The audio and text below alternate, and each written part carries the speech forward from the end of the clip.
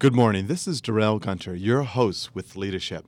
I am so pleased to have back in our studio Winston Lau, president of Winston Lau and Associates. Winston, welcome back. Thank you for coming Well, back. thank you for having me back, We had Darrell. such a great discussion last week on executive leadership and how you get folks to recognize their shortcomings and how to make them more effective. So, tell me a little bit more about your approach. You seem to be very wise, very low key, but very inspirational. What is your technique to get folks to open up? Because in order for someone to improve, they got to admit that they do something wrong, or they're doing something wrong. Or they recognize there's an Yes. opportunity for them, if they do something differently. I guess there are many different ways we can help people to change, and many different coaches and many different styles. Some of them are very prescriptive. In other words, they're able to come in and tell you exactly what you're doing wrong and what you need to do in order to improve. I must admit, I'm not that smart. A lot of times I don't know exactly what the individual has to do because, although I have a general idea, the real change really has to come from the individual. So what I try to do in a lot of ways is to help the individual to really change the way he looks at a situation. Sometimes it's help him to realize what his belief system might be. And for example, a, a leader who grew up being very successful in calling his shots and making things happen and so forth will continue to do that because why wouldn't he? He's been successful. Now, what happened is, all of us will continue to do what has made us successful until we hit a failure. And then all of a sudden, this individual is promoted to a position now where he can no longer do that. He has a whole team of people working for him, and he can no longer carry the ball by himself. So now it's a failure. He doesn't know what happened. Well, yeah, one way I can do it is come in and say, you got to do this, you got to do that, you got to change. But it's very hard for him to change against the learnings that he has had up until that point.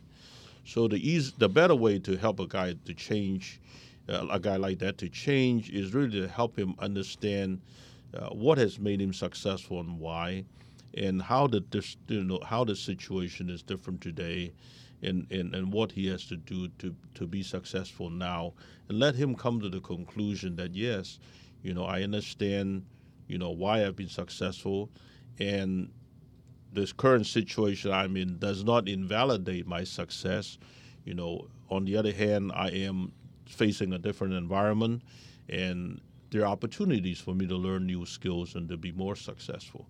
So I'm very committed to helping the individual to come to that conclusion because until they make that mind shift, it's yes, I can always tell them what to do, but that would only work so far. Yeah. That's a very good point because you want the individual to take ownership of their own growth and development, not because Winston says so, but because they feel that it's going to help them be a better person, a better manager. It's that, and also let's face it, our behavior, is always an expression of our beliefs.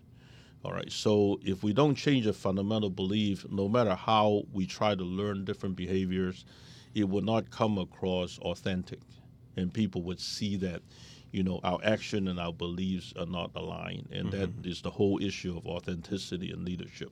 A leader that is not authentic generally does not inspire people to follow him. And what type of methodology do you use or principles do you follow when you're coaching someone? Well, what I try to follow is help them to understand what has made them successful, and also help them to understand that there is really more than one way to be successful. It's very interesting. I talked to a lot of leaders, and they would make statements like, this is the way I am, and it's always worked. Well, that's true. I'm glad it's always worked. But is it really the way we are? Am I born the way I am? Depending on what school of thought you're in. A part of me probably is born the way I am, as part of the genetics and so forth. But more often than not, when it comes to behavior, is from what I've learned in my life experiences and so forth. And my argument is if we can learn to behave a certain way, we can unlearn that and learn to behave in a different way if there's a reason to do so. Okay, so my job is then to help that person to realize that, number one, and number two, to help the person realize that there is a reason to do so. There's a big, big win at the end of the day if you decide to do that, and I'm here to help you to do that.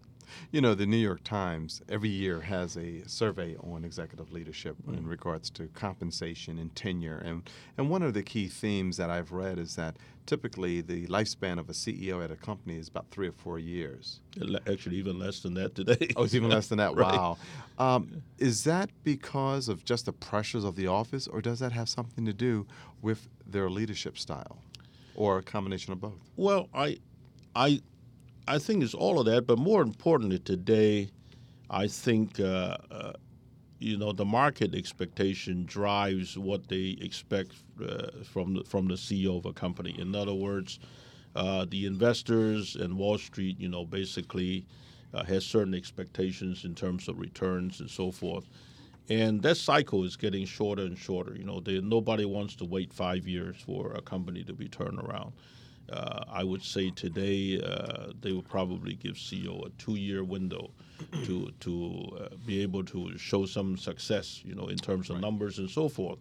And if you cannot do that, they're going to find somebody else, and that's just the pressure of the expectation from the market. Now, not every market is that way. The European markets are somewhat different. The Asian markets are somewhat different.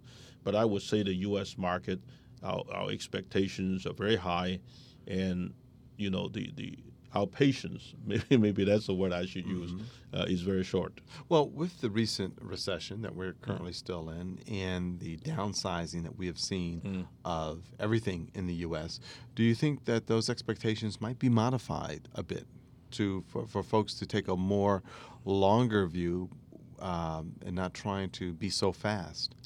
Well, Actually, I think it might have been, it might be just the opposite, because the recession has been so steep and the pace of deterioration has been so fast that the expectations are even higher. In other words, while the business is falling through the floor, nobody wants to wait a year to get a turnaround. And it's part of it is also our culture. As part of the American culture, we're always looking for the magic bullet. And we figure, if one CEO doesn't work, or we can hire somebody else to come in, and sooner or later we get a magic bullet that works. More often than not, there really is not a magic bullet. It's a lot of work and a lot of team building and capability building and so on and so forth. And on top of all of that, a little bit of luck too.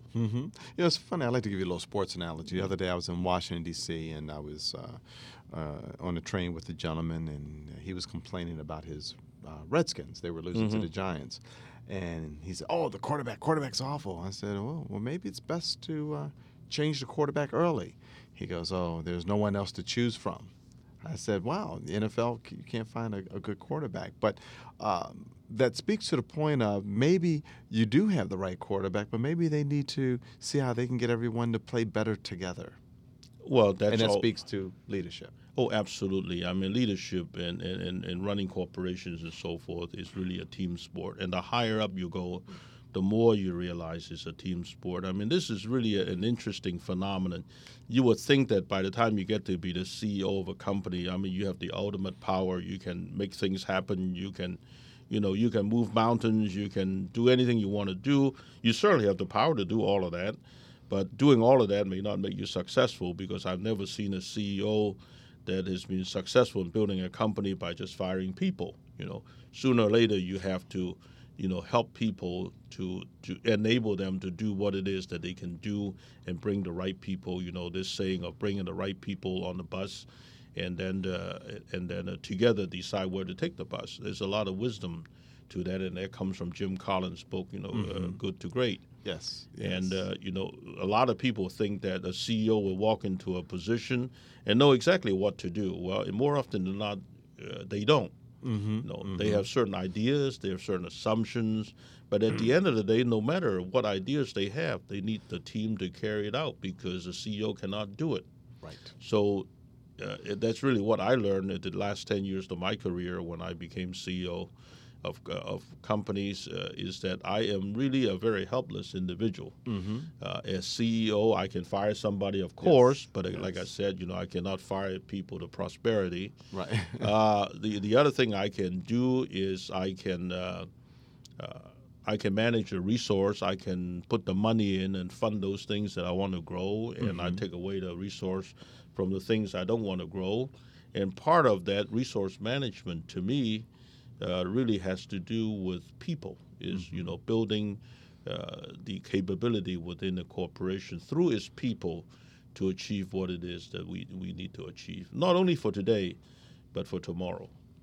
Have you ever had an executive that you were required to coach, but the executive didn't hire you, but maybe the board or the person's direct manager, and the person was not really appreciative of being asked to be coached? You ever had one of those situations? Yes, I have. Well, first of all, I'm always hired by the company. I wouldn't say always, but most of my work for corporations, I'm hired by the company to coach the executive. I was never hired by the executive. Right. And you're right. And, some executives are more receptive than others. It all has to do with their self-awareness. In other words, how well do they realize why they're even being coached? And how well do they realize that, that there are consequences if they don't do something? I have encountered individuals. In fact, most recently, I talked to an individual who was considering me as a coach, and the company has hired me, wanted me to talk to him. And my first question to him was, I said, give me a little background of your understanding as to why you and I are talking today. I mean, what brought us here today? And he said, well, that's an interesting question, He said, I really don't know, And I said, well, that's interesting that you don't know. Right.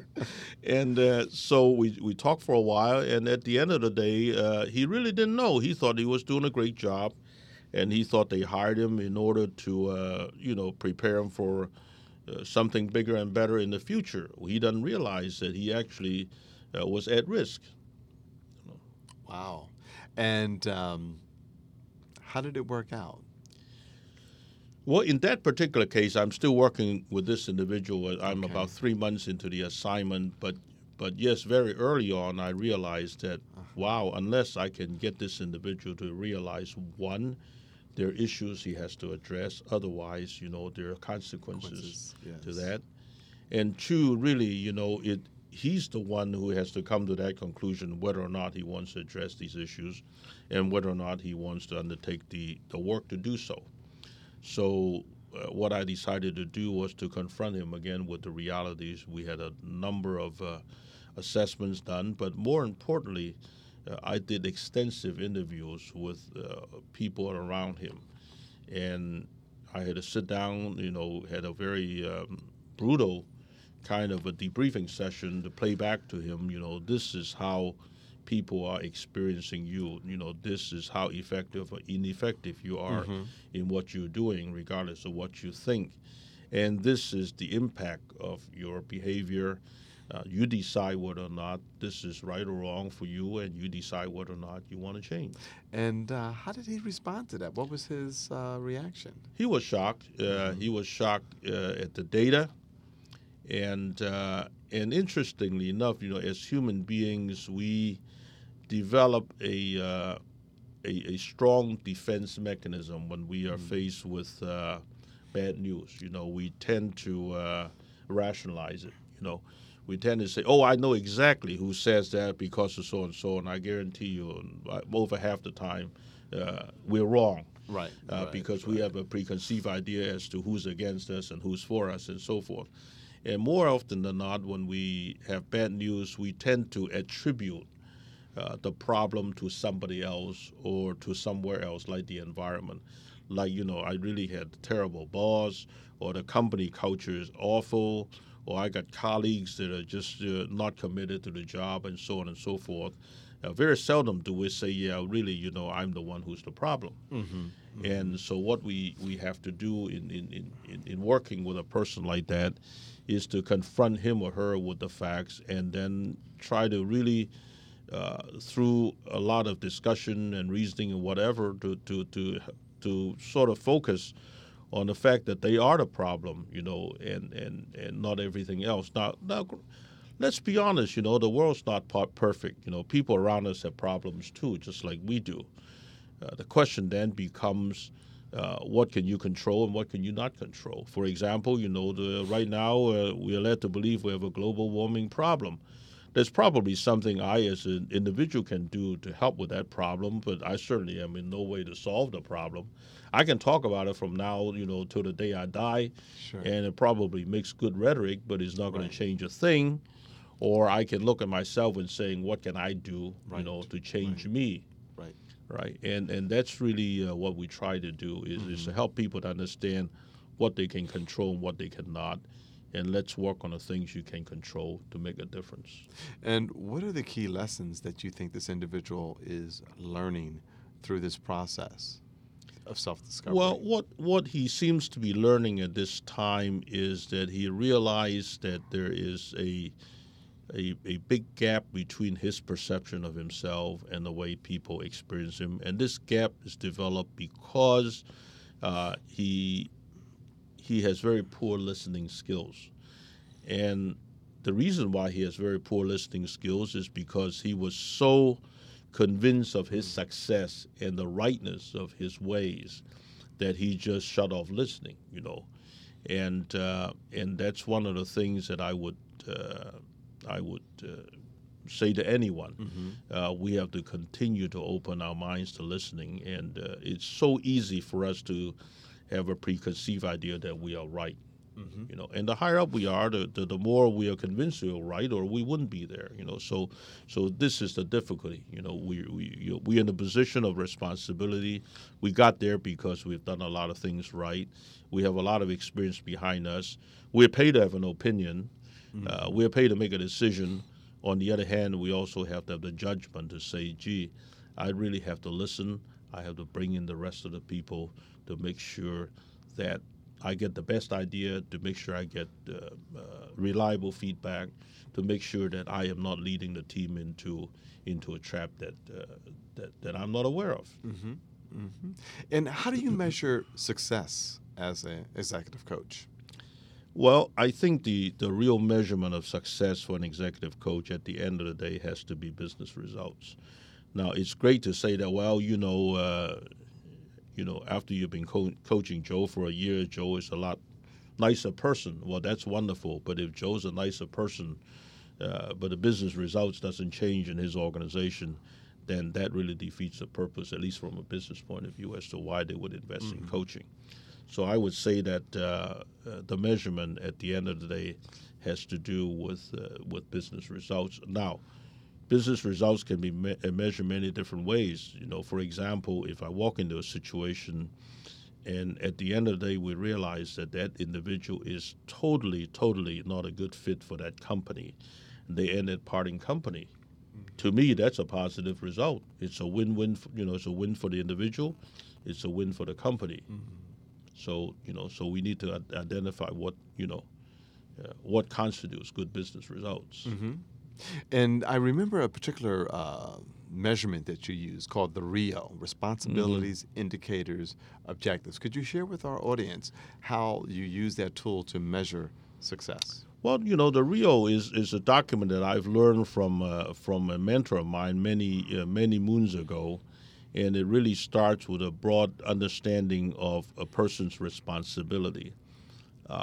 For example, for most jobs, we can probably have about half a dozen of responsibilities, and these responsibilities usually are general, not to say that I'm responsible for $5 million worth of sales.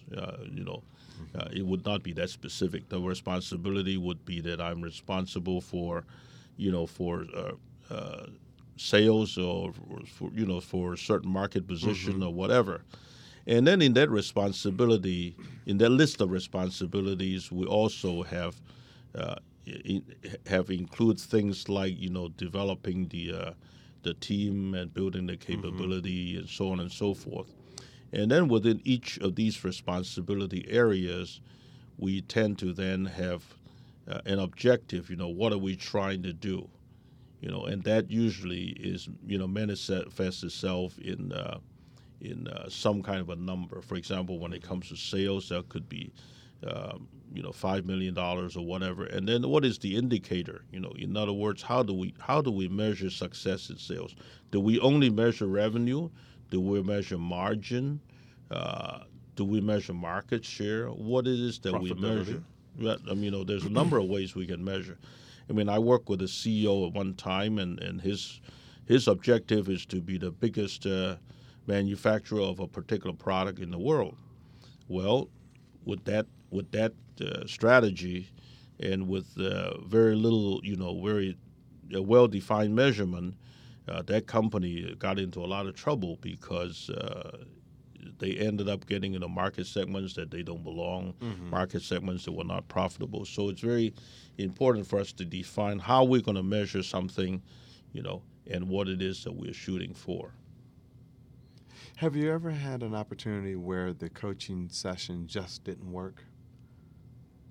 Where the individual did not achieve their objectives? Yes, and that happens, and we try to avoid that. And the way we try to avoid that is very early on in the coaching assignment, we try to assess something called coachability. Yeah. Okay, how coachable is the individual? Yeah. And coachability is, some things can be defined and some are much tougher to define, but a number of factors contribute to the coachability of an individual. For example, how strong is the executive's ego? If the executive has a strong ego that he's the greatest and he knows more than anybody else and he just absolutely is not willing to listen, then that person is not coachable. I have individuals that are not open to feedback. Whatever anybody tells him or her, he either rejects it, or he rejects the person who is telling him, giving him the feedback, or he rationalizes it. So if we're not able to overcome that person is not coachable. How well does the individual understand the situation? For example, does the individual realize his job is really on the line? If he or she doesn't realize it or doesn't believe that, then it's very hard to coach. Does the executive trust the coach? If he or she doesn't trust the coach, then there's no way the coach can really be effective.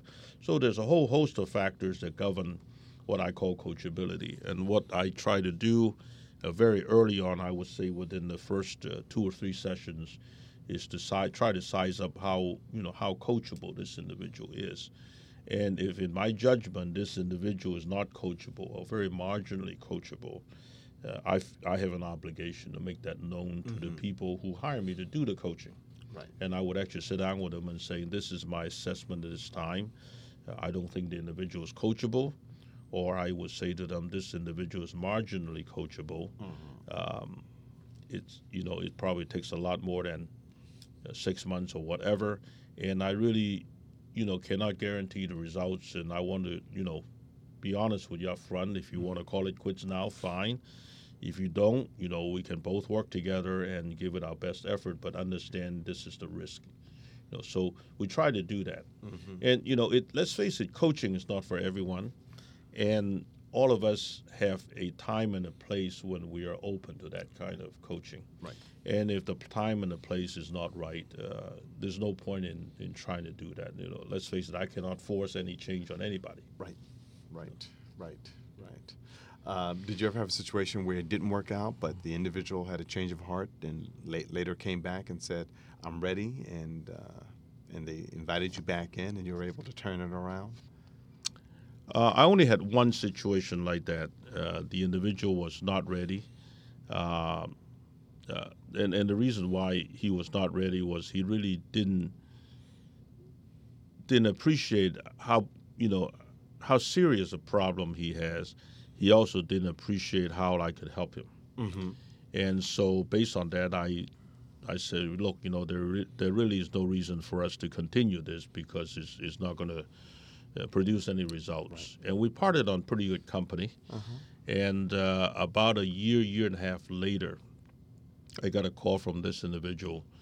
And I think as he got deeper into his new job and so forth, he realized a lot of the things we talked about were correct. Right. So time and experience help him to realize that, gee, maybe, I do need to work on some of these things. Right.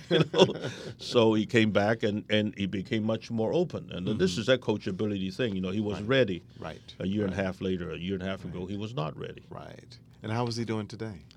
He's doing good, doing very good. And we continue to communicate, continue to,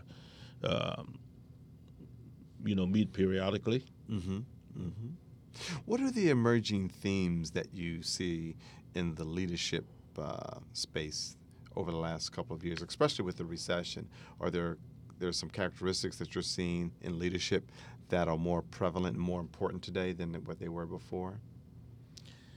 I think what I have seen with the clients that I have recently is much more focus on producing business results much quicker, and much more focus on building the team, realizing that that running a business really is a team sport. Probably less emphasis on the individual. The other thing I see emerging is that in the coaching business, I would say 10, 15 years ago, we were brought in to do a lot of what we call remedial coaching. In other words, somebody is already in trouble, and just so that we can face our conscience before we terminate the individual, let's bring in a coach and see what he can do. If he can't do it, then we can at least say to ourselves, well, gee, we've done everything we could have done. Right. Today, much less of that. Usually when an individual gets to that point, the company would just take action. Yep. But more and more our coaching work now is on developmental coaching. In other words, we're coaching somebody to help them to gain the capability and the skills necessary for future assignments. So it's much more of that, getting people ready. And again, I think this is driven by the fact that we expect people to hit the deck and running and produce results a lot quicker. So we're willing to invest in those that have the potential early on before they actually get into the role. I do read a lot about where coaching in the United States, I guess back in early 2000, was considered to be a problem for an individual. If you were being coached, there must be something wrong with you. However, in Europe, it was considered to be a perk. Now I'm starting to hear that and read that leadership coaching is a perk, and it's like, wow, if you're chosen to have an executive coach, you're special. Are you experiencing that? Oh yeah. Well, this goes back to what I told you earlier. At the beginning of the coaching cycle, most companies focused on remedial coaching, like I said, fixing a problem child. Right. Today, much less of that, and much more of realizing that with the pace of change that we are dealing with in business, in the world today, even the best and the brightest need some help in order to be productive. And the other thing is also recognizing that life is a journey of continuous learning. Right. I guess a lot of us didn't realize that when the world wasn't moving as fast. I mean, I'm sure our parents' generation, I know my father-in-law got out of school and he got a job with AT&T, and he spent his whole life working for AT&T, virtually in the same job. And to him, that was success. Well, I guess, at the time, for him, that was success. But those jobs don't exist anymore. Right. Look at the change in the telecommunication industry. Yes. Yes. So no longer can we just go to school and learn something and being able to go out and sell, what it is that we learn or we can do, and be able to contribute, for the rest of our career. So more and more now we are looking for people that have the potential to learn. Well, Winston, I want to thank you again for your time and expertise on this subject of leadership, and I hope you come back and visit with us in the future. I would love to. Thank you very much. This is your host, Darrell Gunter, And please join us next week as we continue our discussion on leadership and leadership styles. Remember, leadership begins with you. Have a great day.